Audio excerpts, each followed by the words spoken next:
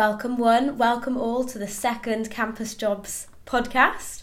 Thank you to all the returning listeners. So a lot of students struggle with financial difficulties whilst at university. I myself tried to balance 3 part-time jobs in my second year alongside my degree and the social aspects that come with studying at uni. Needless to say, it was no piece of cake and I would not recommend. I had many a stressful night. Today I'm joined by the director of Henley Careers to talk to you about side hustles. Would you like to introduce yourself? Sure, hello. Nice to be on the podcast. So I'm Nima Pasha. I'm, as you say, director of Henley Careers, but I look after career development and also looking at the future of work as well. Well, it's lovely to have you on the podcast. My first official guest. I am a bit nervous. I don't know if anybody can tell, but we'll go past the nerves. So just to explain, if any of you don't know what a side hustle is, it's a way to make some extra cash that allows you the flexibility to pursue what you're most interested in. It can also be your true passion, a chance to delve into fashion, travel, or whatever it is you care about the most without impacting on your studies or even your day job. Nima, my guest this week, she is my guest because she has a side hustle, don't you? Yeah, one of my side hustles is advising people about side hustles. Yeah. So this is like your side hustle? This is partly my side hustle. So the last time I talked about it was with a group of female entrepreneurs in London who are looking to set up side hustles, and they are people working. They're called the millennial women side hustles. So they were women in their late 20s, early 30s. So I was working with them to help them. Oh, so do you advise them on the side hustle? So help them more about the development side of it. So a little bit on the business development, but a lot of that is already sorted from their perspective. It's more about the mindset and how they should go about it, and how, what qualities they need to bring out in order to develop their side hustle. Because when I started researching into side hustles, I wasn't sure what the main differentiation was between a side hustle and a part-time job. And maybe the way I've described it, would you? So what we're looking at in side hustles, and it came from particularly the white paper that we did last year in Henley Business School. It's looking at that you have your main job. So for students, you've got your main you're studying. If you're a full-time student, you're studying full-time. So it's looking at things alongside that. So, but if you're working, you'd be working, say, working at the business school or working in, I don't know, in Deloitte, or you're working as a teacher or whatever you're doing, and then you're looking at something which is bringing you income, but it's not just about part-time jobs. So you could be saying doing your studies and then working at Asda or something, and that we would say that's useful, but we'll probably look at something, a side hustle is more entrepreneurial, looking at something where you're developing your so it's skills. An actual business kind of aspect to it rather than just a part-time job. That's the angle we looked at more so in our white paper. Well, I'm glad you've clarified it for everyone because I wasn't sure. What would you say, having a side hustle and a full-time job, I should say, what would you think is the hardest thing to overcome when you start your side hustle initially? It's getting going. So getting the first starting point to get moving is the most difficult side. So start connecting with potential customers, start doing market research, start seeing if your product or service has legs. So a lot of people will keep their idea quite conceptual for quite a long time, including me. This is kind of a normal kind of thing, and finding space for it, especially if you're working or studying full time, making space for something when you're so pushed for time is something you've really got to consider. So in some ways, doing something like a part-time job where you get your income is more contained, so you've got the hours that you do in that. Whereas a business startup, you've got to think about a lot more about the business and how you're going to incorporate that in. And I guess when you start a business, they do say that it's going to take a long time and a lot more effort than when the business, if your business was to grow and progress, and it's always, you put more effort in at the start to... Although I'd say I think recognising that a business takes effort, so even when running a business takes effort as well, and keeping your potential, so you might be selling something, but then you've got to get new markets, so that also takes energy. Just to know that it takes, it's going to take time out of your existing time. So so you'll have no sleep. There is some things that people talk about in the side hustling thing, is that kind of come to terms with the fact you've got to make some sacrifices over others in order for you to put the hours in to so that would probably, I mean, it would probably impact more on your social life then, wouldn't it? If you can't, because you've got your main job where you need your income, and then you want to grow this, and then, you know, there's only so many aspects to a person's life that they can I would say, take time from. And you've really got to weigh that up if it's important to you, because there will be some sacrifices because you are working longer hours. That's just the way it is. Well, to put a positive spin on it, because we're talking about what the hardest thing is, can we flip it a little bit and say what from your experience, what you found the biggest benefit of your side hustle is? So our research showed that more and more people are looking at doing side hustles. So it's a growing area, and the growth area. So we found in our research that actually 1 in 4 adults, that's 25% of the adult population, is undertaking side hustles. So people are doing some kind of So and that figure is growing, and the biggest percentage within that, just to give you all the facts and data, go for it. Are younger people, because people looking at, and I think that's, people look at work differently, because whereas perhaps an older generation would be thinking, you're going to start a job, you'll be there for a long time, you're going to give your contribution to that company, and in return they give you the salary and benefits and security. But people nowadays thinking, well, that security, that, you know, jobs for life isn't there, so therefore I'm going to pursue other interests as well. So first of all, it makes sense because you've got another line of income. But in addition, like you said right at the beginning when you introed the whole piece, was about passions, and so you could be working on a particular area that you think, I really, you know, you're working, say you've decided to become an accountant or a teacher, you think, I love this is what I'm doing and I really enjoy it, but there's this other side of you that you particularly enjoyed previously, which is more creative, say, or just more businessy or something like that, and you want to pursue that gives you that outlet, because the other side of it, unlike a part-time job, you can choose your hours a little bit more. Exactly. So when I was looking into it, I was reading all this stuff, and I immediately thought of these two girls who I went to school with. They were twins. Their mother had a full-time job, but they were all really creative as a family, so they used to make jewellery just in their spare time at home, and then they'd come to like our school fetes and sell them, and it was really popular. And now I'm thinking, that was a side hustle. That's classic side hustle. But at the time, like, you wouldn't know, because when did the term side hustle it's an American term, which you can probably imagine. It's been around a time, but I think there was a book, I forget the guy's name actually.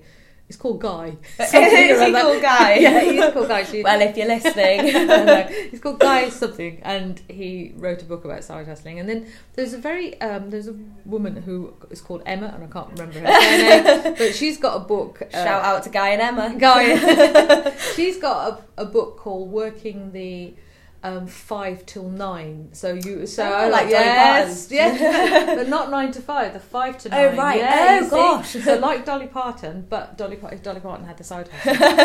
So she says that. So the 5 to 9, when work's done, that you're working on the other thing. So that was about 10 years ago that these books came out.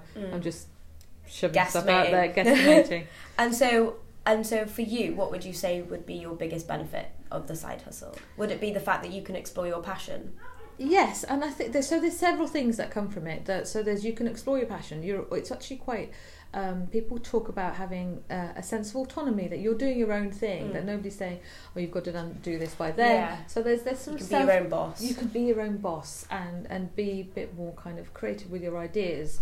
Not necessarily, you don't necessarily need to be a creative person, because you could be choosing something that's not creative, but you have your own boss and have a bit of autonomy, and it's something that's yourself, and it's always something to fall back on if you want to think, I want to leave full-time work for a while or something, or take a gap year, which could happen at the end of studies, or it could be happening in the middle of a career or something. You can look at something else which is perhaps bring an income in. Well, I'm not going to lie, I've already thought, how you imagine where your life is going, and you're like, well, in 10 years time, in 5 years time, in my mind I'm like, I'm going to have a full-time job, but I'll only be working 4 days a week, because I think everybody loves to work one day from home or something like that. So maybe now I'll change it, so it's like I'll work 4 days a week, and and then my 5th day will be my side hustle day. That's And I could amazing, choose because we've written another white paper Ooh. for better, for worse, which is always thinks we should start a wedding business, a wedding side hustle. But it's actually about the 4-day week.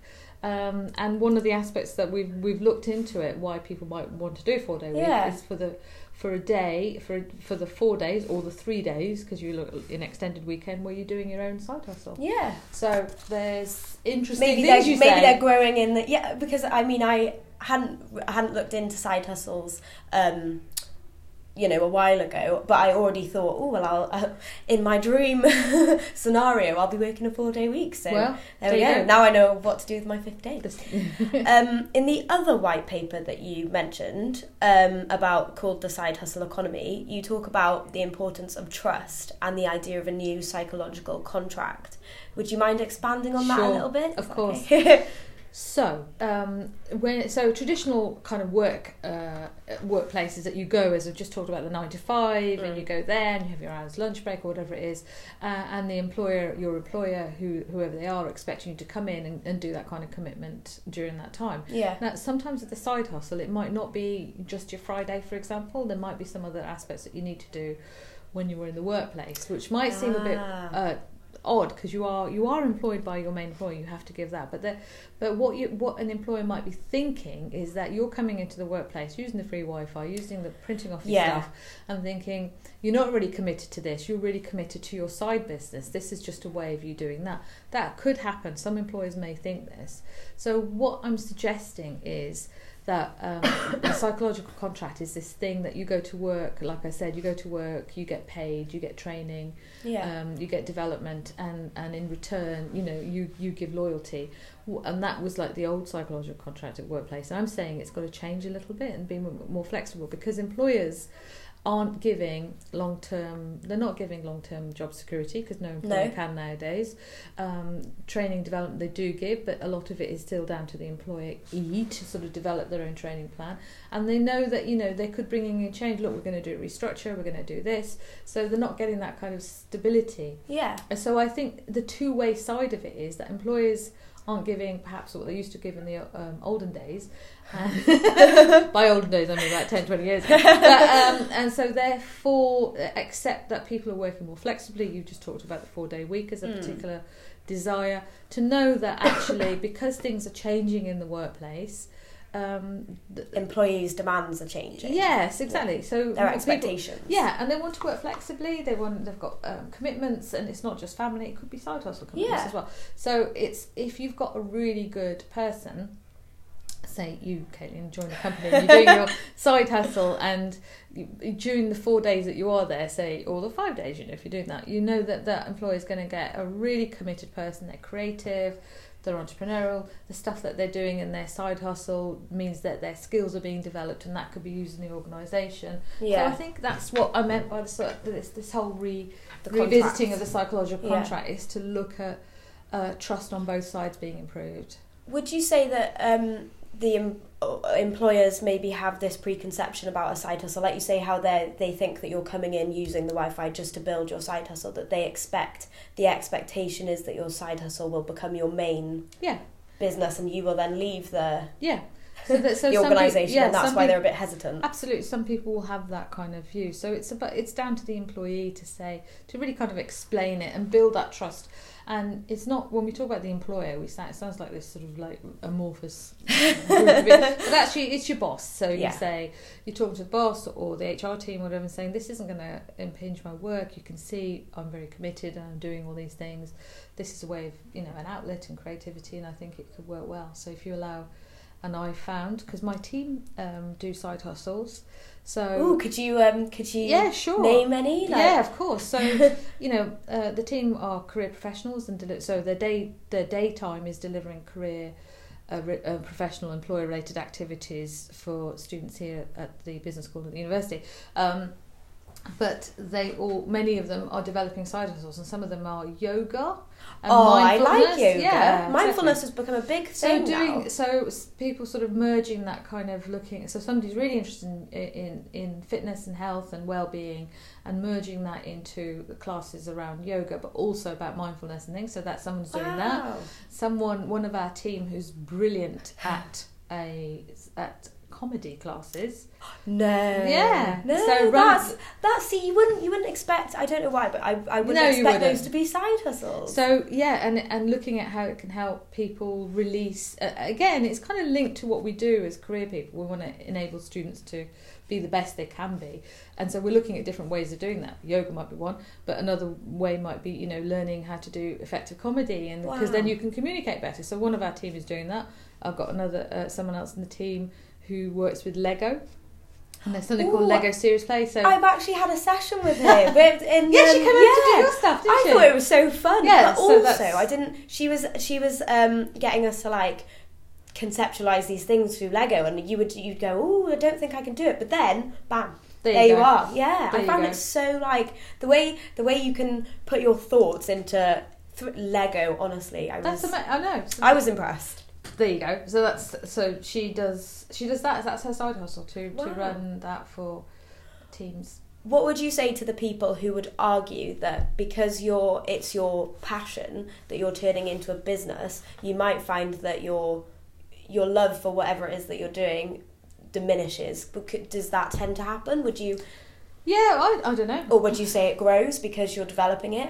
I'm not sure. See, sometimes. Well, I think what happens is that when you're working in an organisation and you're doing similar things on a regular basis, that could be diminishing. So in some ways, doing something like a side hustle can give you a little bit of a boost for doing something extra, and it might not be like the Friday off to do something might be quite useful, or it might be a weekend a month might be a side hustle, because that's when I did my working with the millennial group is at a weekend, and that was good. It was nice, and it wasn't, and it was just a little boost, and it was a lovely experience, but it didn't. So it wasn't so it added, I think, to my experience of the workplace. You know what I'm saying? So I think an argument would be a pro for side hustling is that it can keep you motivated because it's giving you a little bit of variety in your work and a different sense of achievement. That's great. Yeah. Would you to all the university students and people looking out there for jobs, would you say that you can mention your side hustle on your CV? That's not something that you have 100%. To leave off. Yeah, no, I think you should mention it.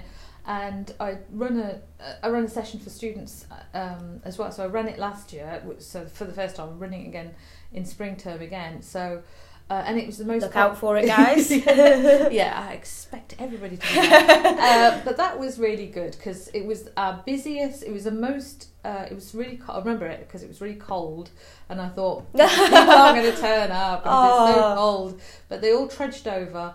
From agriculture or whatever they were studying, all over to the business school, and it was the busiest one that we'd had, so it was absolutely packed. And people were there who already had side hustles. So there's a lot of students who have side hustles. And some of them, this is what I want to say, some of them had started them. It was at school, so the kind of tuck shop and selling sweets and things like that. So people had earned quite a lot of money from that, and then they reinvested it into side hustles for when they got to uni. So just to give you some examples, people started creating cards and sending those t-shirts. Oh my god! I know, that was really clever to do t-shirts, and you just print the t-shirts and sell that.